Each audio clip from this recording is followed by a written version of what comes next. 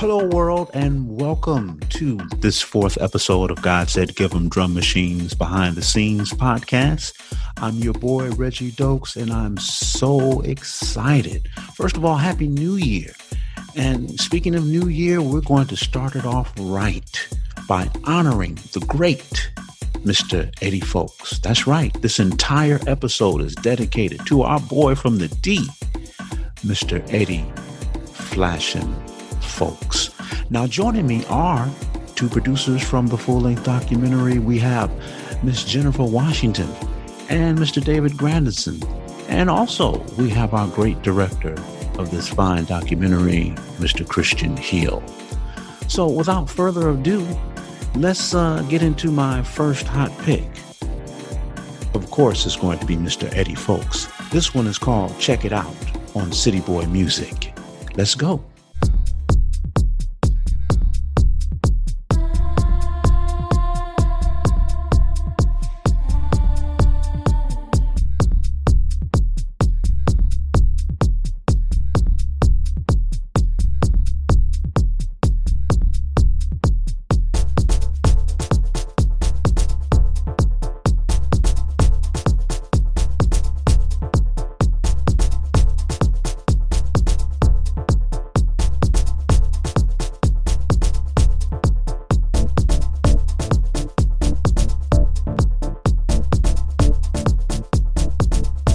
That was hot, Reg. Thanks for blessing us with that track. So now, I'm Dave Grandison, one of the producers on the project, and I want to let you hear a bite from Eddie Fowlkes, one of the originators of Detroit techno, the art form we know as techno. This clip was recorded at the first Detroit Electronic Music Fest, which was really one of the places that I started my journey in documenting and archiving the originators of electronic music. I took a pilgrimage to Detroit and really just was capturing people at the Detroit Electronic Music Festival in 2000, really speaking to all the originators and really trying to discover what Detroit techno was.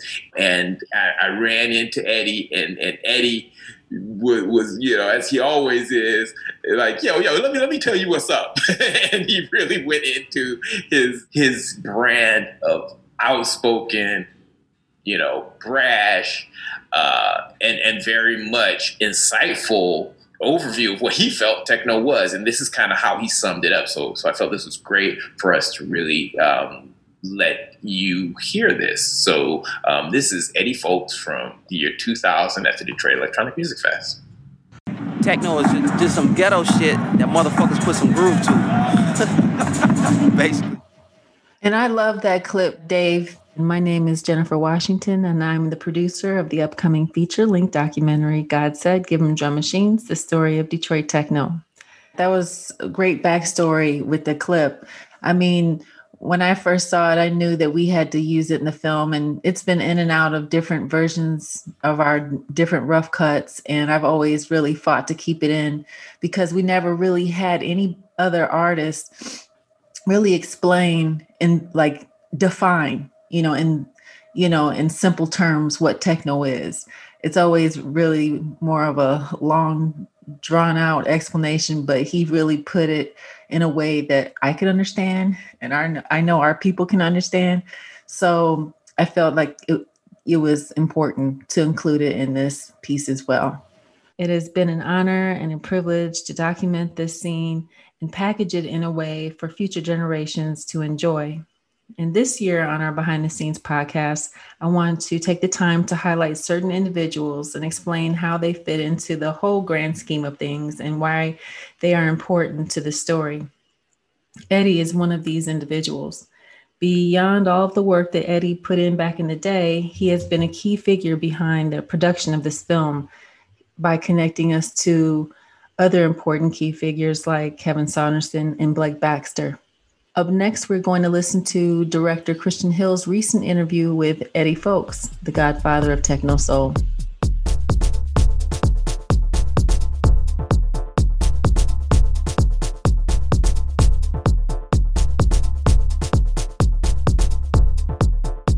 yeah, man. How's it going in Detroit for you, man? Like COVID times, man. I see you've been like really doing a lot of music, man. But other than that, man, how have you been holding up? That's all I can do. That's all I can do is do that and do that. And that's all I can do. I mean, I'm not trying to catch that bullshit. I already got some health conditions already. Mm-hmm. Predisposed health conditions. So I'm just basically hibernating. If I go anywhere, man, I've been like maybe Kenny Dixon crib, Noam Talley crib. That's about it. And other than that, man, I'm at the crib or at Belle Isle Beach all summer. Mm-hmm. I was at the beach all summer. So this episode we recording this interview for is New Year's Day. In addition to some us talking about what's going on now, I just had some feel good throwback moments, and one of them, bro, is I want you to talk about your early years as a DJ, like and procuring and getting your equipment and stuff like that, your records, because Steve Dunbar tells a story about you. He says that growing up when y'all was at WC3. Yep. Y'all would link up and mix over each other's house on occasion. He said he come up your crib and you had the old equipment. You ain't had like the new stuff that that they normally had. The direct drive guys had. Just talk to me about and like I've even heard you tell a story about how this whole thing you built is based off $100 mixer that your mother, your parents bought, and now, years later, you're still doing it. But talk to me about this early equipment, man, and how you kind of got into this, really, Well, it's true what Steve said, because I was transitioning from college to living at old girl in my mom's house and going back to college. The option was you can stay here, then you have a job or in college. So I said, fuck it, I'm going to school. I don't got time to be working. So I had my mixer, her turntable, and a cassette deck. You know what I'm saying? But as times went on, I would bang over Art Payne crib because he had all the 12. He had the 12s. He had the mixer. So it's like Art Keith is like my brother. So it's like, yo, man, I'm about to make this. I want to make a mix on the cassette. The Maxell cassette tapes. So I'll just take my records over there and then and do that thing. But it was the financial aspect of it. It was like a brother was in college. I wish I had the Steve Dunbar parent doctor money to afford the good equipment. But it is what it is, And like I said, man, it's like the less you have, the more talented you are. You know what I'm saying? You don't need a full. Some people think they need a full studio. Some people they need 4 CDJs and this and that. Like, man, if God chose you, you don't need all that stuff, to do what you got to do. But it was cool, man. Old girl, my mother, she bought that mixer, and I went to that Charivari party with my sisters, and I saw Daryl Shannon, and I knew what I wanted, and that predicated to running into meeting Derek and high school, and he introduced me to Art Payne, so kind of manifested itself all the way through, but. It is what it is, man. It was, going back that far, man, it was fun. But I think what it was, a lot of people didn't have a lot of gear, because it wasn't that prevalent, like everybody wanted to be a DJ. So you was kind of special. So I would say that gear, that old gear that I had, that shit worked. Because if I can work on this shit, I can work on the straight arm techniques and the curve arm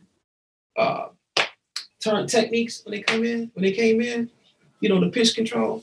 So, one of such things to slip past back then. So it was cool. Man, you also tell that story about when you was at Western and you was Ken was doing a party, and after y'all left,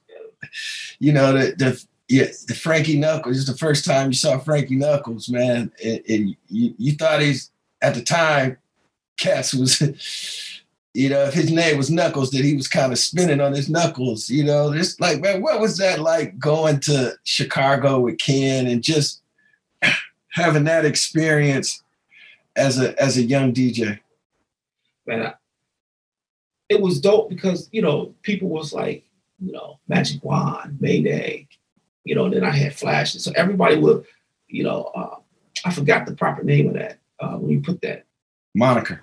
Yeah, the moniker. And you actually, well, we was literally believing the moniker is what you are.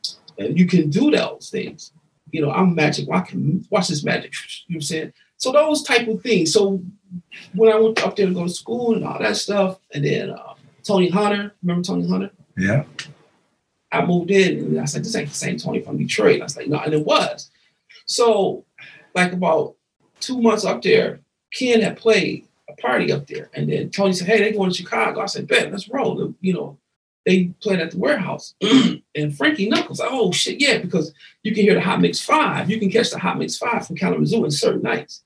So I was like, all right, bet, let's run it. So me, Tony, Ken, this girl, these two guys, and a guy named Robert Trotman. You know Robert Trotman? Mm-hmm.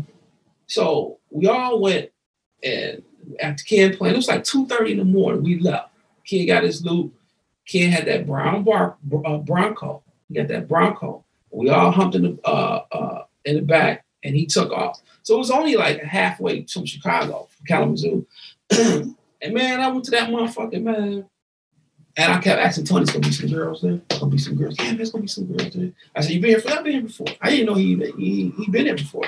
Yeah, it's cool. So, you know, young motherfucker, 18, I go down there, you know, you go down and, you know, you walk up here and you go down the steps and then you see these lights. And they were just like, you know, back then, you know, there ain't no club like in Detroit had no lights like that. And I was like, God damn. So Ken was like, hey, man, just stay against the wall, follow the wall, go to the DJ booth. Get a DJ booth, man. I was like, whoa. You know, you see them motherfuckers with them leather shit on, with them black hats. What you call that shit? That motorcycle shit. Man, them motherfuckers had clothes on, and then they had clothes in the back, dog. I rushed to that corner. I stayed in that corner all night, dog. But the dope part, I got to see Frankie Knuckles get down for hours. He had 2 turntables. And he had 3 turntables. 2 here, mixer, turntable here, and he had a reel-to-reel.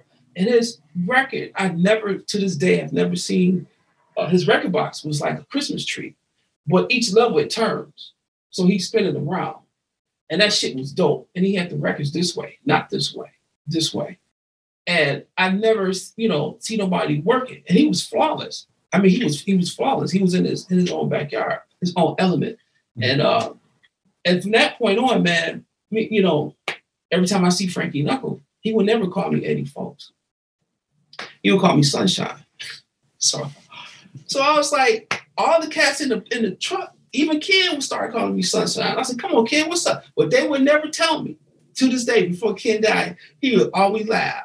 And I was like, you know, Robert Trotman finally told me, like maybe 20 years later. I said, man, why everybody call me Sunshine? But on that trip, it's only 2 people living, me and Rob. Everybody else passed away.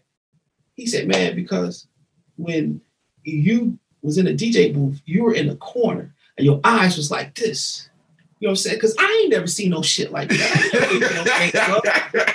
So they said your eyes was like sunshine. You know how the sunshine trying to like the sun? So they started calling me Sunshine. So literally, I'm telling you, man, Frankie Knuckles has never called me Eddie Fowlkes. He always, hey, what's up, Sunshine? And he just busts out laughing.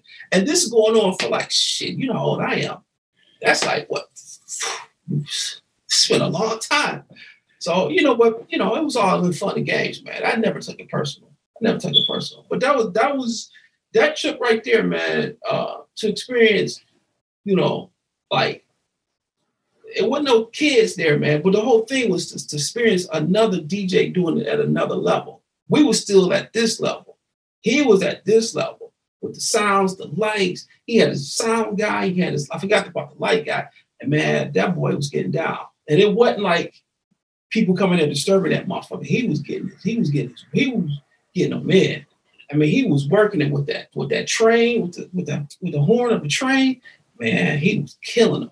So that was, I would say, that's my Larry Levan. You know, I didn't go to see Larry Levan, but Frankie Knuckles was my man. Funny guy too. That's dope. That's dope. Guys, I hope you enjoyed that. We're going to take a quick break from our interview with Eddie and get into our second hot pick. So this second one is called Feeling Fine on City Boy Music, Eddie Fowlkes.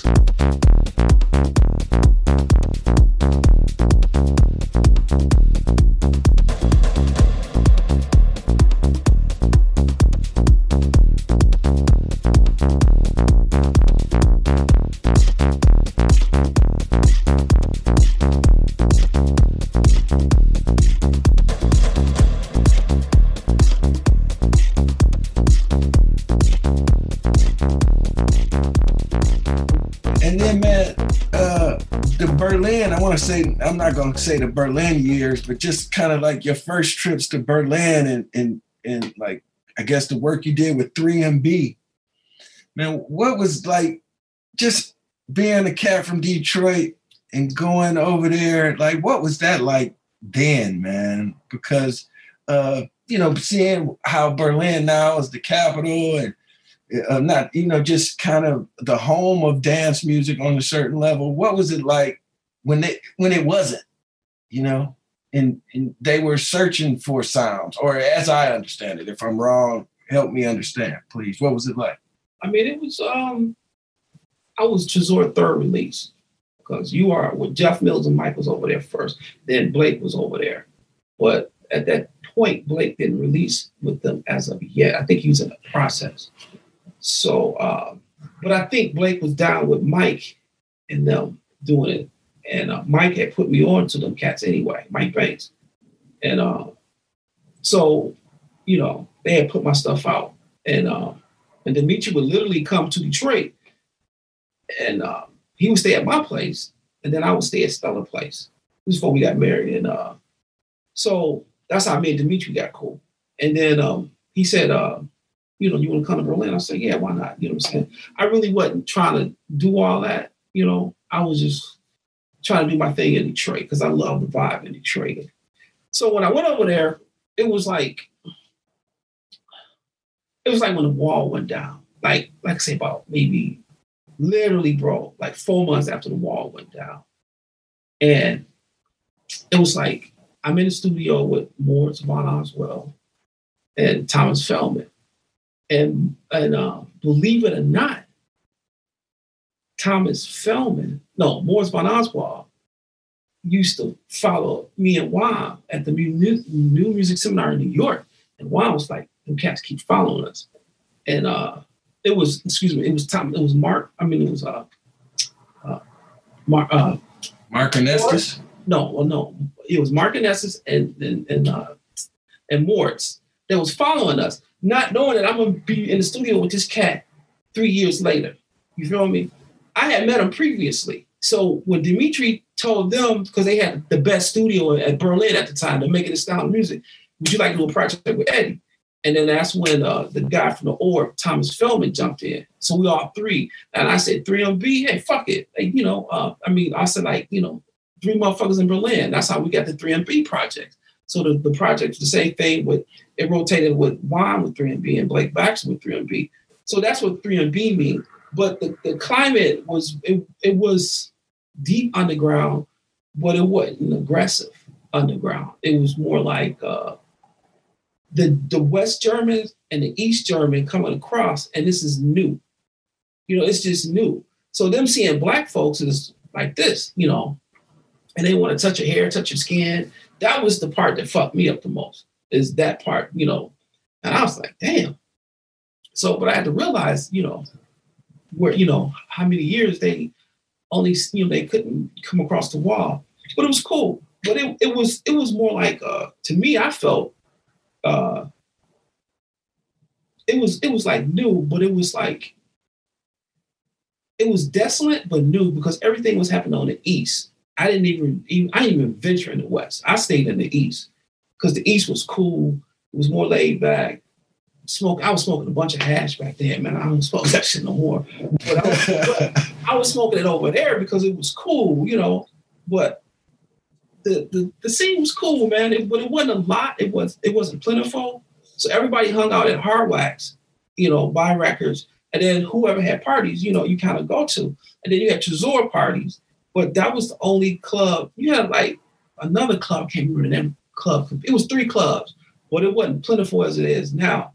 And the scene was just, it was new. It was just new. And Detroit rocked it. We came over, everybody started producing, and then it just took off. It just took off. But it wasn't like no pomp and shit. You know, everybody was, but it wasn't no pomp and shit from Detroit artists. It was just everybody like, hey man, you know, they really digging that the sound, the Detroit sound. You know what I mean? It was new. You know, it was new. All I can say, man, it was new, and I never seen so many Mercedes Benzes in my life.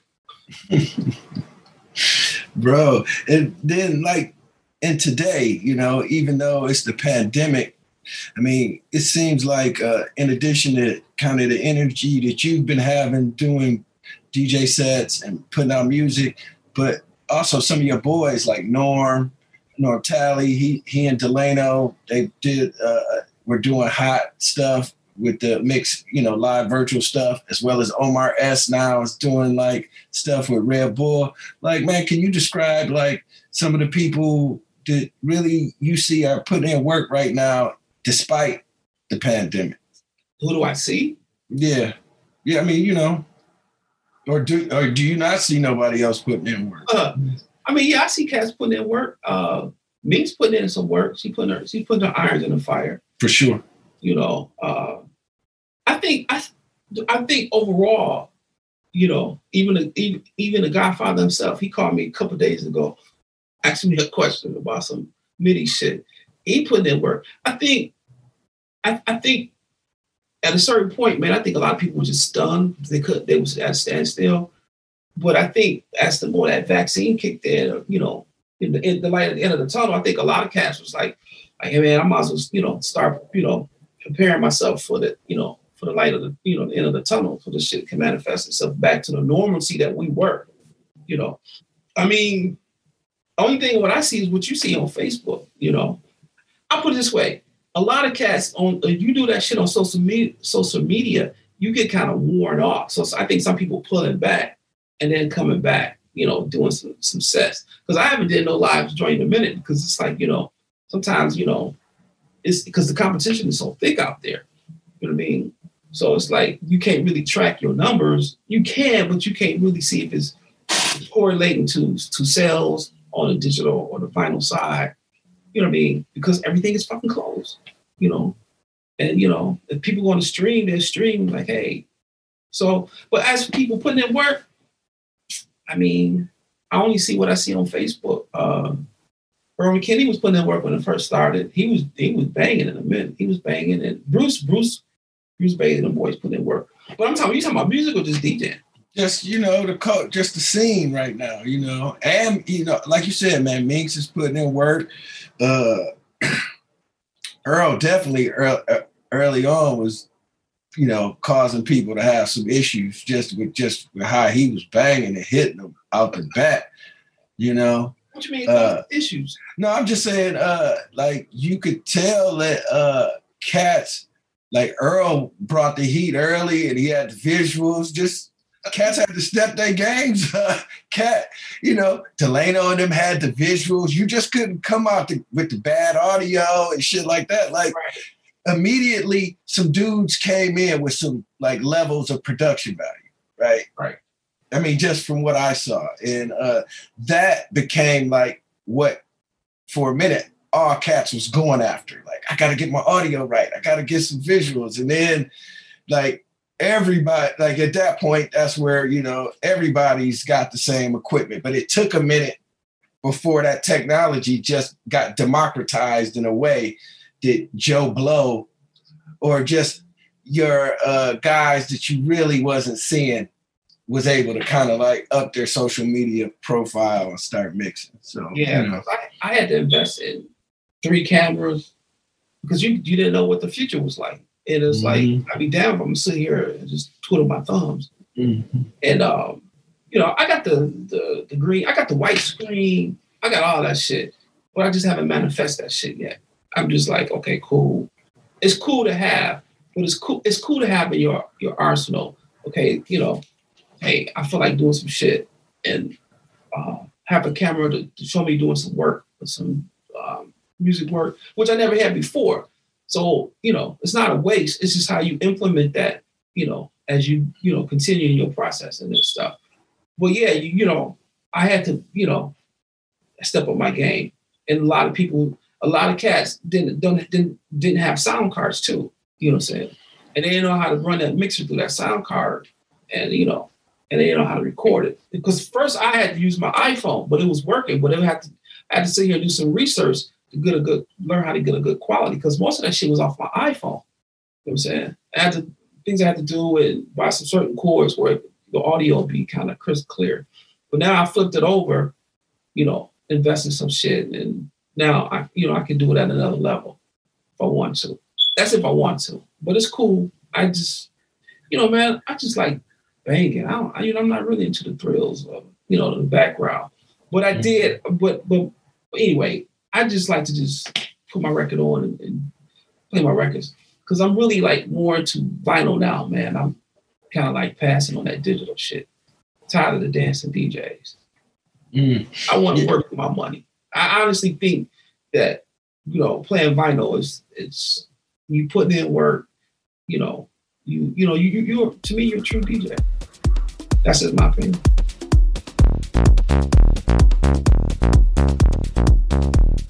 Guys, I hope you are enjoying this interview with Mr. Eddie Fowlkes.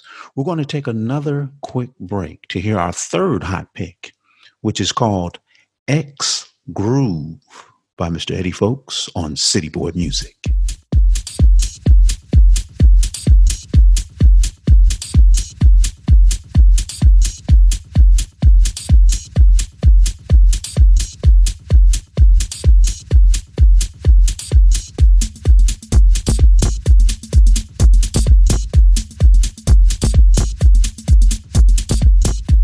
Saw you was early on, you was really participating in after George Floyd, man. Just you was on the front lines a little bit, just with the protest about his death and Black Lives Matter and stuff. You really, kind of didn't sit on the sidelines during that. What made you get out there in the street?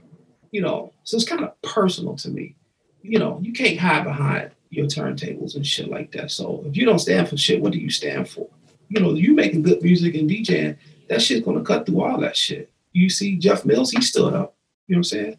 He stood up. So a lot of people across the world will see this, but they wouldn't understand it because you have to live it.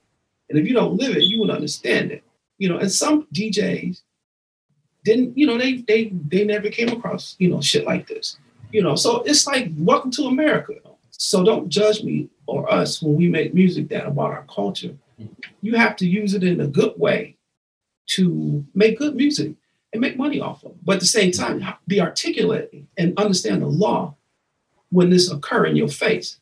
But man, I kind of hear this energy though that you're talking about in your music, especially the music that you did with Jeff Mills. Speaking of Jeff Mills, who you brought up, and Jessica Care Moore and the Beneficiaries. You brought in Sundiata.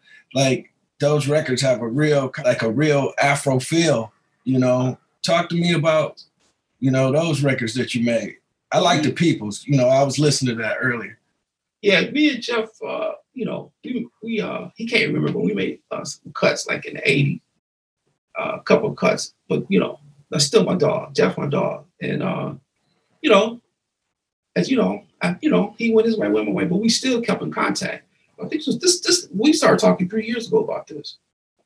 And he said, yeah, let's get down. And then he mentioned Jessica Moore. And Jessica's my girl now. But at the time I didn't know who she was. And she was so cool. We always in the studio here in Detroit. And then we took the parts and then we, and took it home and we kind of filled it. And, Amp, he played on there too. So I did a lot of recording over Amp House in his studio. And Sundiata brought the percussions because I wanted, he's older than me. He's like he's our elder.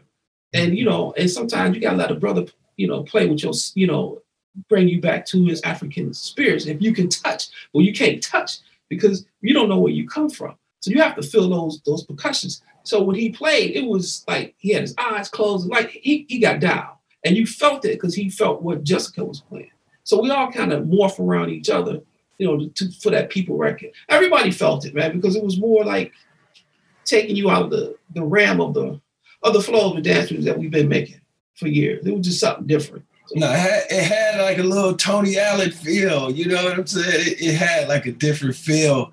And speaking of different feels, like I also the Loco Dice record.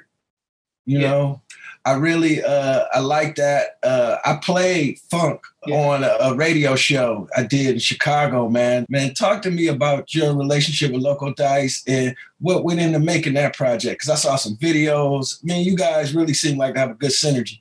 Honestly, I met Dice. It was me, Dice, Richie Harden, Carl Craig on a panel. And I had never heard of the guy. And he was so cool, we got along. So he said, man, next time you come with you, let's get together. And I said, okay, bet. And we did some dates. And then I wasn't thinking about making no music. He was like, hey, man, let's get to make some tracks. And I said, okay, cool. So honestly, this been going on for like 4 years now of us, slowly, he submit, I submit, until we rounded off like, what we want to put out, you know what I'm saying? And then we did final all the music in Dusseldorf, I was there mixing and stuff. He was mixing it, but it took time because he wants to make it a project, not just throw it out, see if it stick on the wall, But the sad part, we didn't really promote it a lot because of COVID. You know what I'm saying? We couldn't really do a lot of interviews. We did what we could. All that video you saw was pre-COVID. Mm-hmm. That's how it was. But it still was overall was a good project, man. And a lot of people, a lot of people dug the project, man. A lot of people. No, I'm one of those people, man. And then I see through EPM, you got the City Boy EPs. It's like volume 1, 2, and 3. It's some heaters on there, man. Like I like Past and Present, Knucklehead, Kicking It Off, and then like X Groove, like has like some little like electro elements or more like even those futuristic sounds. Like, man, talk to me about the difference between these volumes and just how this City Boy EP came about. I mean, it was just like, I'm trying to hit both sides of the aisle, with the wax and then the City Boy. Now, I don't want to press 2 record labels. I said, I'm going to do the City Boy on digital, but keep the original City Boy that came out on vinyl as it is. Mm-hmm. And then keep Detroit wax. In my DJ room here, I'm going to buy a new gear right here. And I've been messing with that since 18, slowly, master the shit, know the shit like the back of your hand. And slowly, do it where it's like the machine is my personality, It's the new MP, MPCX. I had it for I saw Amp Filler with it. I went and got it like 2 months later after he had it. Instead of letting projects sit on the shelf, here's a digital outlet I can use. Plus, everybody's streaming now. It's just something to keep flowing out there. I mean, as far as the techno and all that stuff, it wasn't no set in stone what direction. I just like, okay, cool, let's run with that. Also, I see you scoring films. Talk to me about that process, working with Jake Alexander and scoring films. Man, Jake is a funny guy, man. That's my dog. I mean, he's silly, though. A good guy. But yeah, man, that was Trey Estacios and Sting. And I mean, the last one. And it's like, and Johnny Cash's daughter, they all get to hear my music. That was the cool part. The money was cool. I ain't gonna complain about the money. It's really like sitting talking to the director and really like going over the script. And Jake, what makes the Jake easy, he lets me flow. He not on my back, on my neck. He just let me flow. And then I get the film as it coming in, and then I make the intro. I work. I don't have a final edit. As the final edit comes, then I adjust, and it works perfectly for me. So it's like being in the studio doing a remix with people, man. Make changes. So the patience, man. Yeah, you rap to Juan and Kevin. Anybody lately? Just Blake. Just Juan. Just Juan. Yeah, just Juan. Kevin called me a couple times. I didn't get the chance. I didn't get a chance to call him back. He probably mad at me, but I didn't call him back. He hit me up twice. So I just, man, kids home, from college, they came, there's all types of shit going on. My wife is an ER nurse, man. I ain't trying to catch that shit. So everything it's a lot of moving parts here at this house, man. A lot of moving parts, bro. Until that vaccine, it's kicks in, I think, I would say, how about this? I would say that vaccine, when that motherfucker vaccine kick in, it's like the longevity, like how long it's going to last. That's the whole key. Nobody never said that. So that's like, wow, how is this going to change the game? Like you take the vaccine, you only can travel for 3 months. And this country said you got to have a certain vaccine to get in this country, and that country. And shit's going to be haywire. It's going to be crazy, because there's so much money involved with it too. So, then you got to say, you got to look at it this way too. The promoter's going to say, well, hey man, we estimating so many kids. So now they trying to, they might suppress your money on your gigs now. Because a lot it's not full throttle like it used to be. Mm-hmm. So it's a lot of variables, man. It's a lot of variables with this shit. So it goes back to your question of putting in work. Like, hey, fuck it. I got music. I got my tables. I can curate keep content going. That's my word I'm trying to say. Well, man, this show is, like I said, for 2021, the first day of 2021. What do you set out to really do in 2021, man? What's your mission? My mission in 21 is to, since COVID hit, I have made a lot of connections, and it's kind of cool. So I just want to manifest that even more. Like I really want to do more film scores. I already got 3, and I really want to do more of that in 21 because it's fun and it's cool. It's all that, man. I think that shit is fun.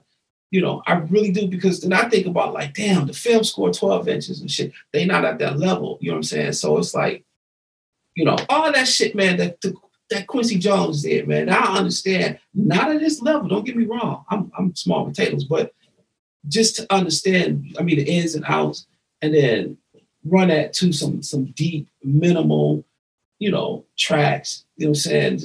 It's just your mind is just constantly working with music and stuff.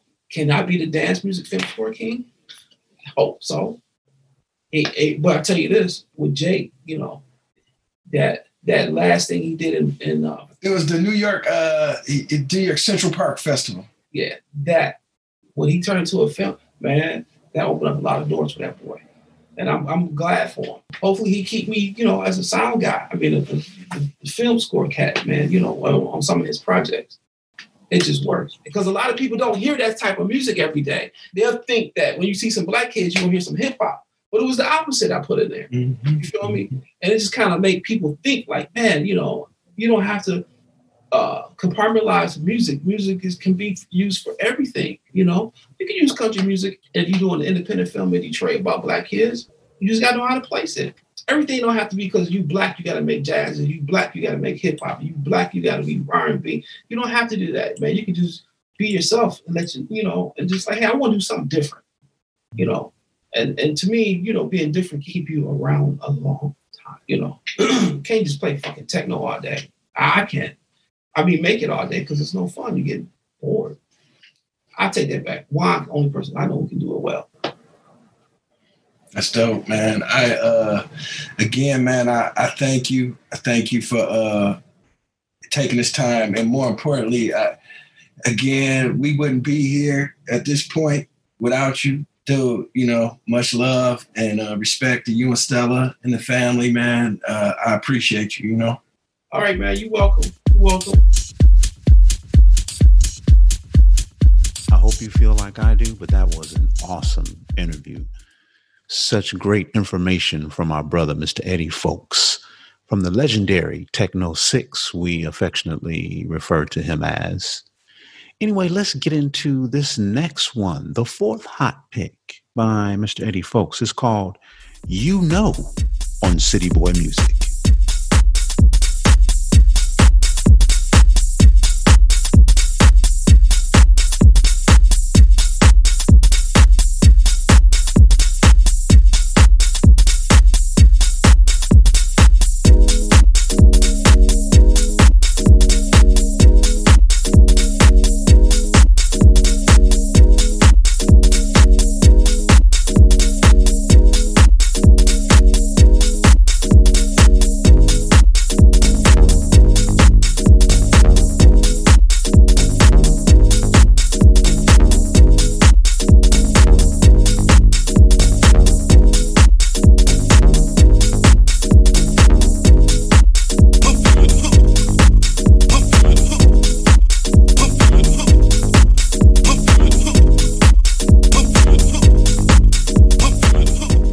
a DJ 3000. I met Eddie Fowlkes back in like 96, 97.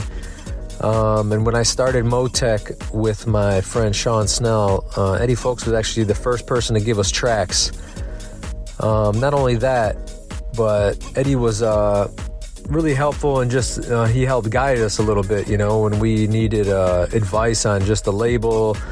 When we first started making tracks, you know, when we were buying equipment, he was always there to within a just a phone call. He was always giving, you know, and that's one thing I think that everybody would say about Eddie Fowlkes. I mean, he's been there since day one. He's a legend, but also he was always there when you need him. I mean, for a phone call, for, you know, I'm looking at this keyboard or studio or advice or gigs, DJing, whatever. He was always there to lend a hand. And yeah, Eddie, that's my man.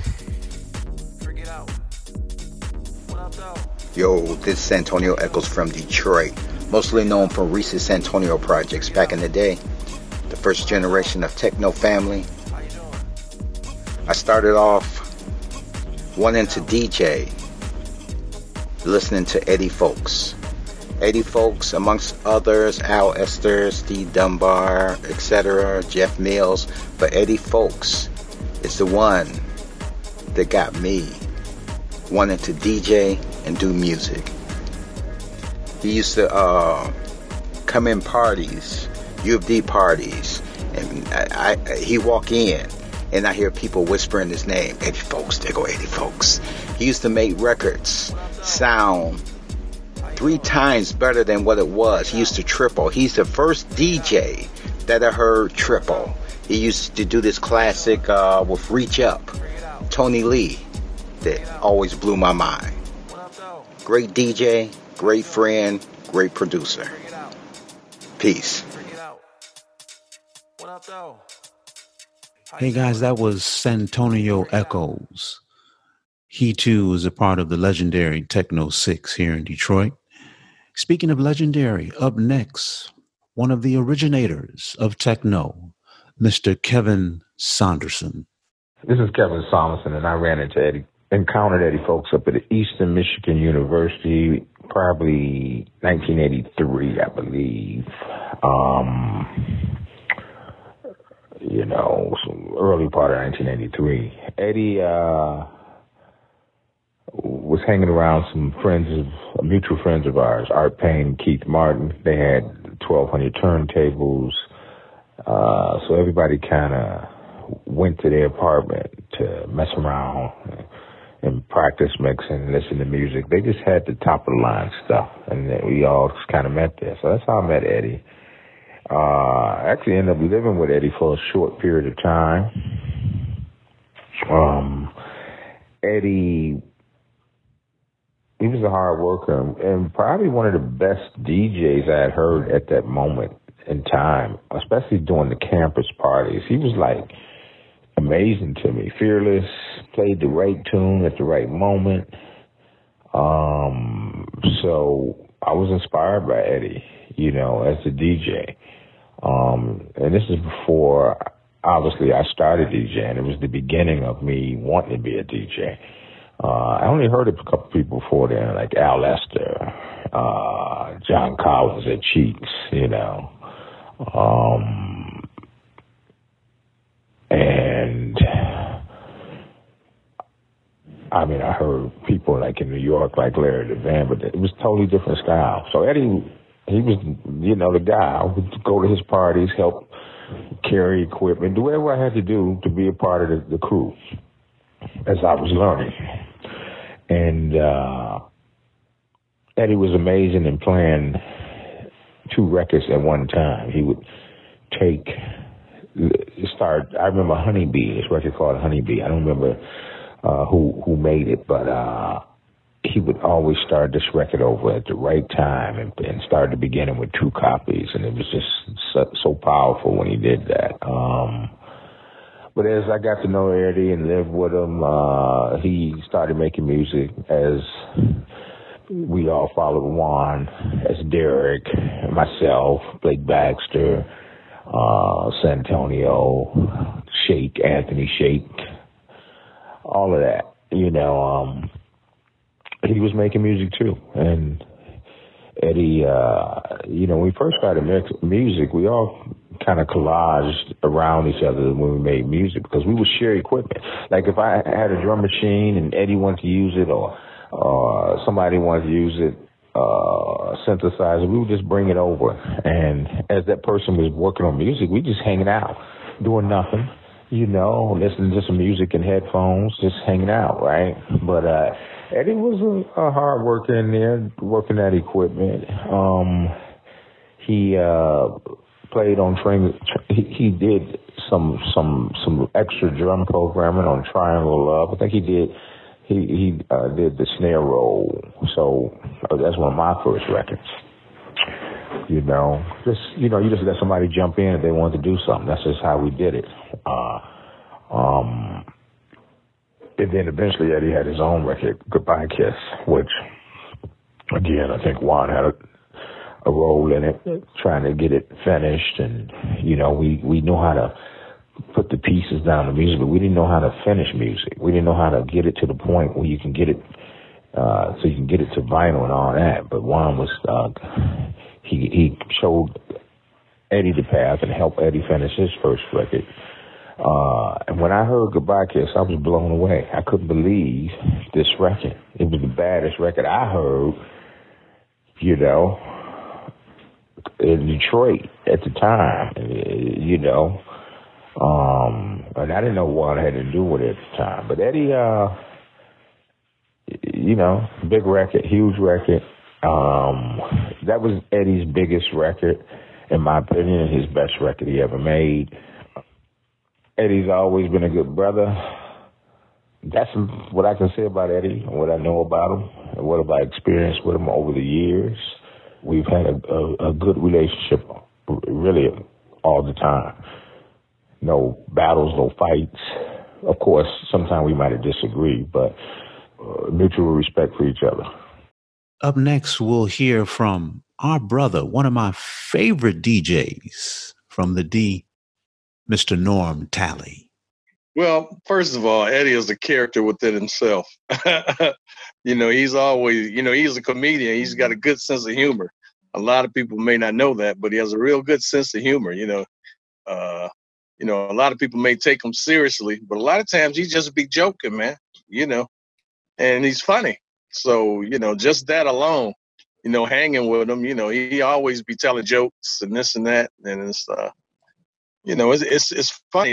It's fun to hang with him, But then on the serious side, he ain't joking when it comes to his business either. Now, if his business, he could be straight up 100 with you, and you might not be ready to handle that. You know what I mean? So it's two different sides. You know what I mean? He'll joke around with you all day. But now if it comes to some bookings or some records or something like that, you're going to keep it 100 and put it down. You know what I'm saying? And you got to be ready for that. And sometimes that might be a little bit too much for somebody. They might not be able to take it. Somebody, just keep it at 100, not sugarcoat nothing. Just telling you straight up, this is what I want. This is how I want it done. Boom, boom, boom. Make it happen. Goodbye Kiss, it was funky, first of all. You know what I mean? And it crossed over, just from not just house crowds or not just techno crowds. It crossed over to the mainstream. So, I would say that's all around a good record. A lot of people just listen to the record and may not know that it's Eddie Fowlkes. They just like the record. It's a good record. It's good music, period, and it's funky, Everybody loves some funky music. Definitely a Detroit classic, most definitely. I mean, it's a classic worldwide, but it's most definitely a Detroit classic, first and foremost, because this is where it was born. Actually, Fowlkes, taught a lot of people, along with myself, the business of the game, which is important because a lot of people don't know the business of the game. So Eddie has been, one of the ones on the forefront teaching people the business of the game. That's very important. A lot of people in the business, but they don't know the game, So that was, he was kind of instrumental in doing that, earlier for a lot of artists. He taught them, to keep your publishing, keep your masters. This is your music, you own it. Even if you license it, you can get it back and you can resell it. So that's part of the business of where you can survive for the rest of your life, and your kids can collect on your royalties. So that's very important. Yeah, that was good, man. And I'm glad that we're doing this, because Eddie Fowlkes, or what they called him back in the day, Eddie Flashin' Fowlkes. He's certainly an unsung hero in the whole scheme of things as it relates to techno. I know for me personally, Eddie, once you get to know him as a person, he's a giver, and that's one quality that I've always appreciated, about Eddie, in that he was a giver. He's a sharer. Because I think so many times in this industry, sometimes there can be just so much hate and division. People fail to realize that there is plenty of opportunity out there, and I remember Eddie, I was trying to get into, get my music in video games, and Eddie was the one that turned me on to this guy out of London, and my music almost got into, it was a real popular game called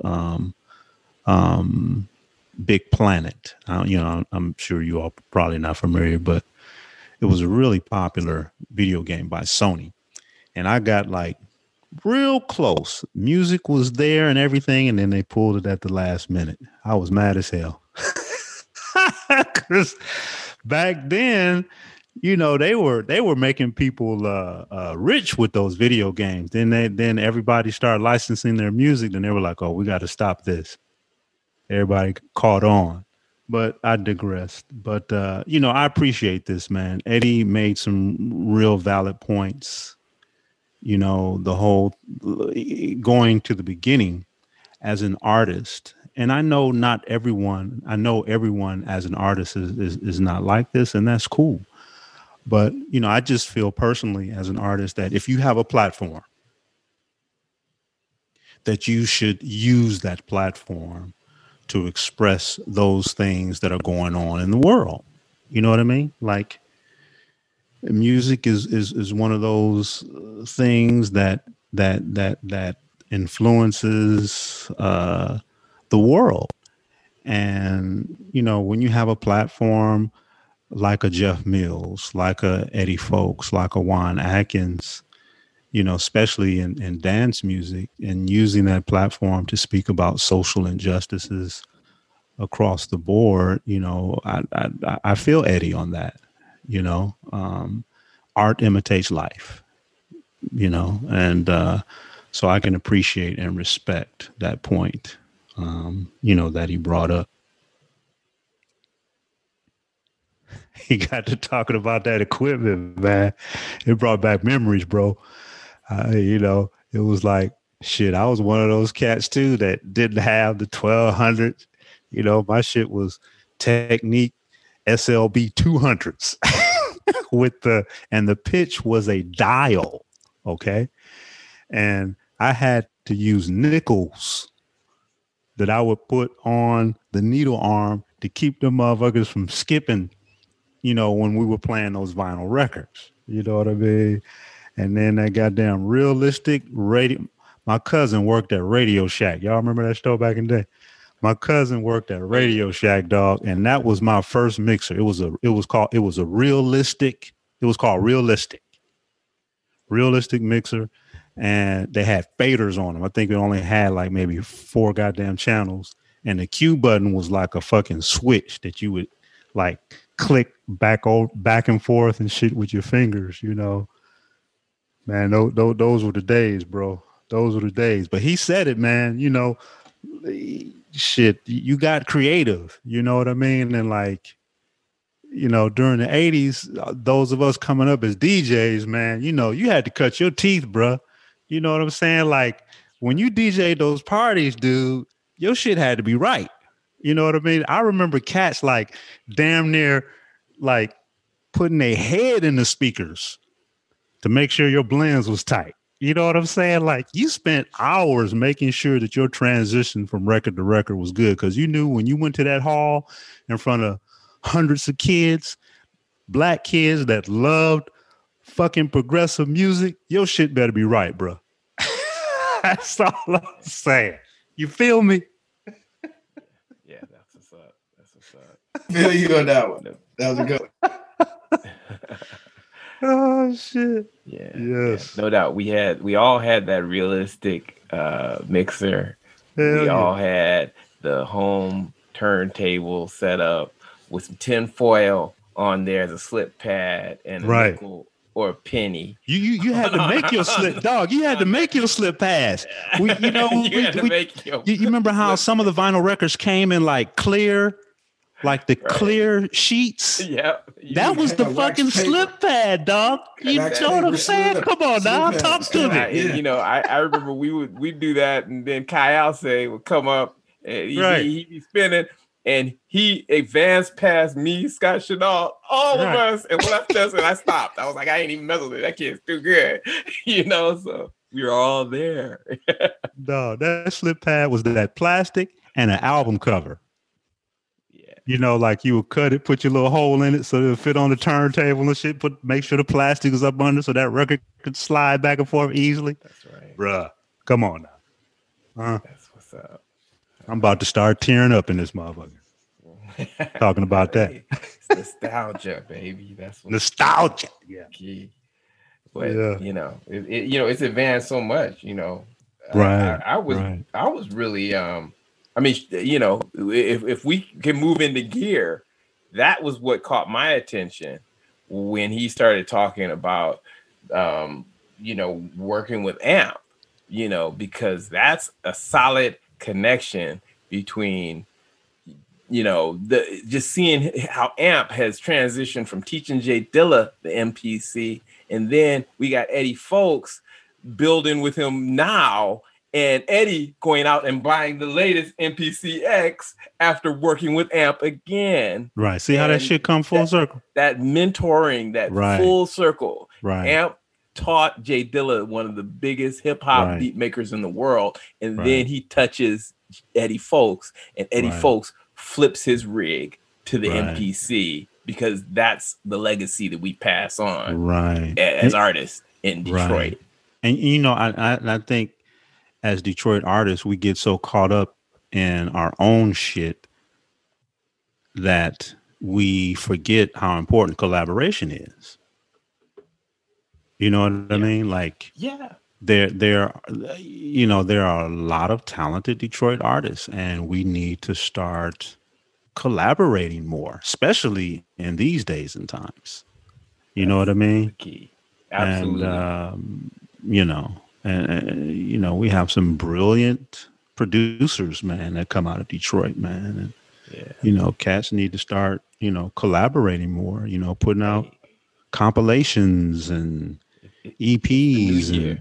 Let's make that our first resolution. Collaborate more. We need to collaborate more. Work with each other, even if it's across Zoom, even if it's across the world. Collaborate. You know, it's enough opportunity out here for everyone, man. You know, put your fucking ego in your back pocket and let's fucking collaborate, man. Make some hot shit. You know? That's what's up. You know, I agree with you 100%. You know. But yeah, that was great, Christian. That was great, man.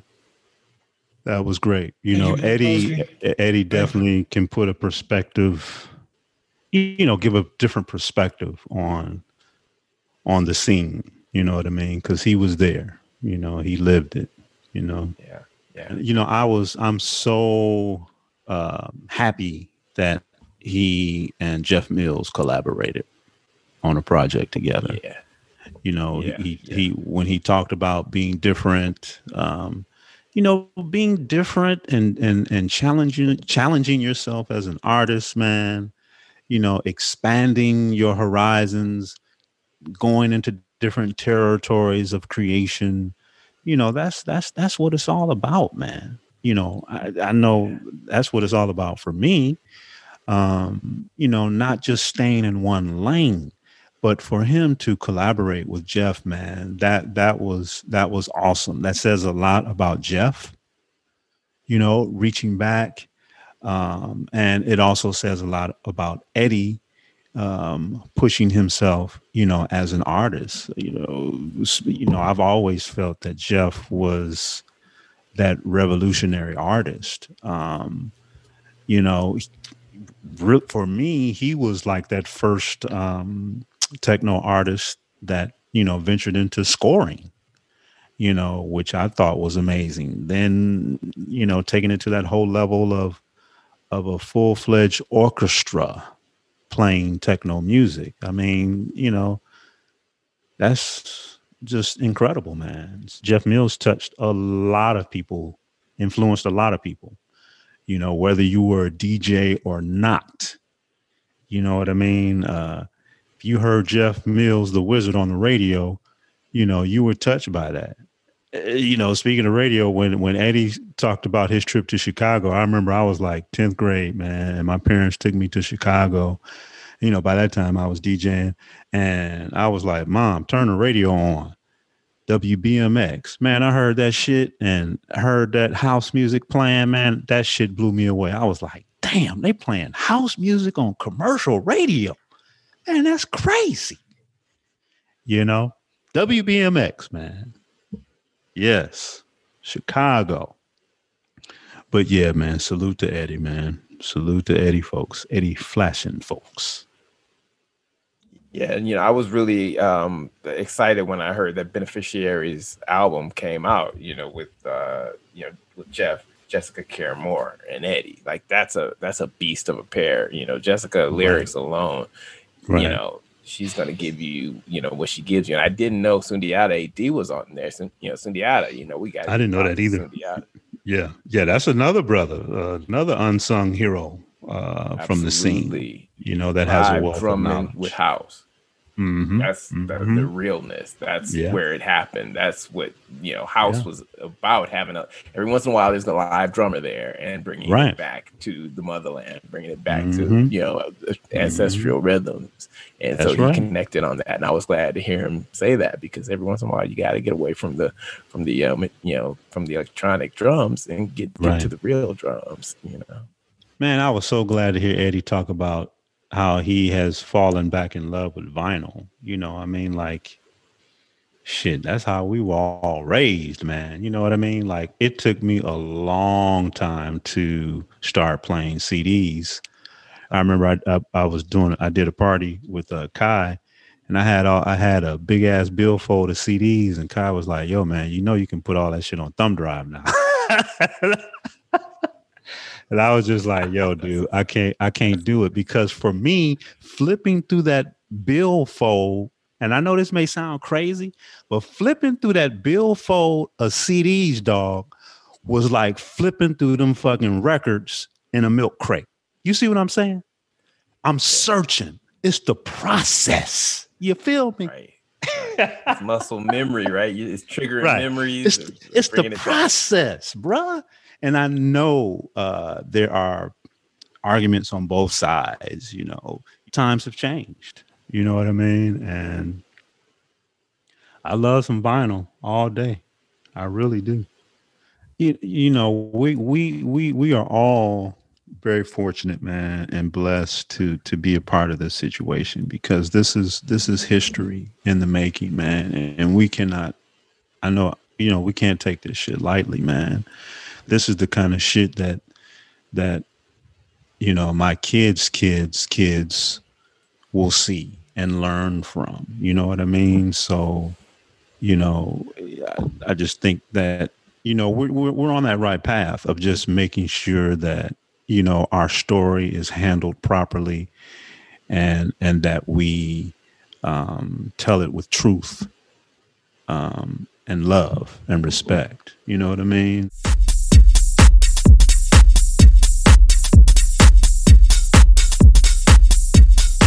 Guys, our final hot pick before we wrap up the show, still with Mr. Eddie Fowlkes. This track is called Something Special, E, on 4 to the Floor Records.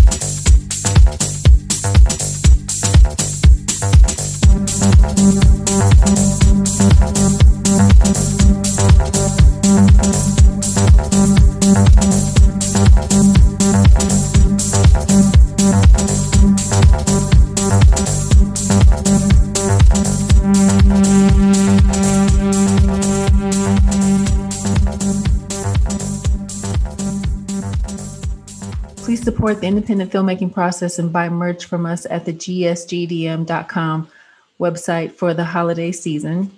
All of our old merch is 20% off.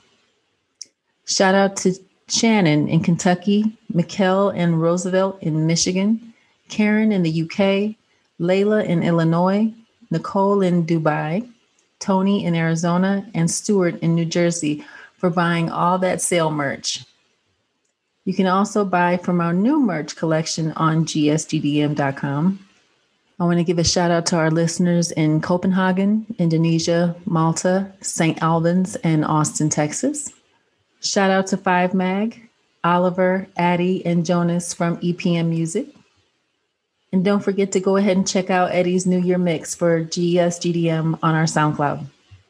Guys, we hope you enjoyed this 4th episode of God Said Give 'Em Drum Machines Behind the Scenes podcast, featuring no other than Mr. Eddie Fowlkes. Man, I tell you, this was a great show, great information on Eddie and what he's doing, and we're just so honored that he took the time out of his schedule to talk to us. Thanks, Christian Hill. That was a great interview.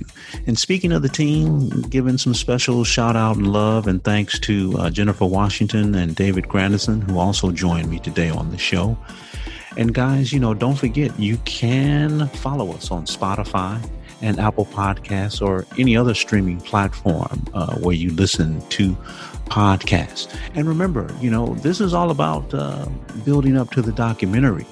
So, we don't want you guys to forget that in summer 2021, that is our goal for releasing the documentary. So please stay updated with us on Facebook and Instagram at God Said Give 'Em Drum Machines.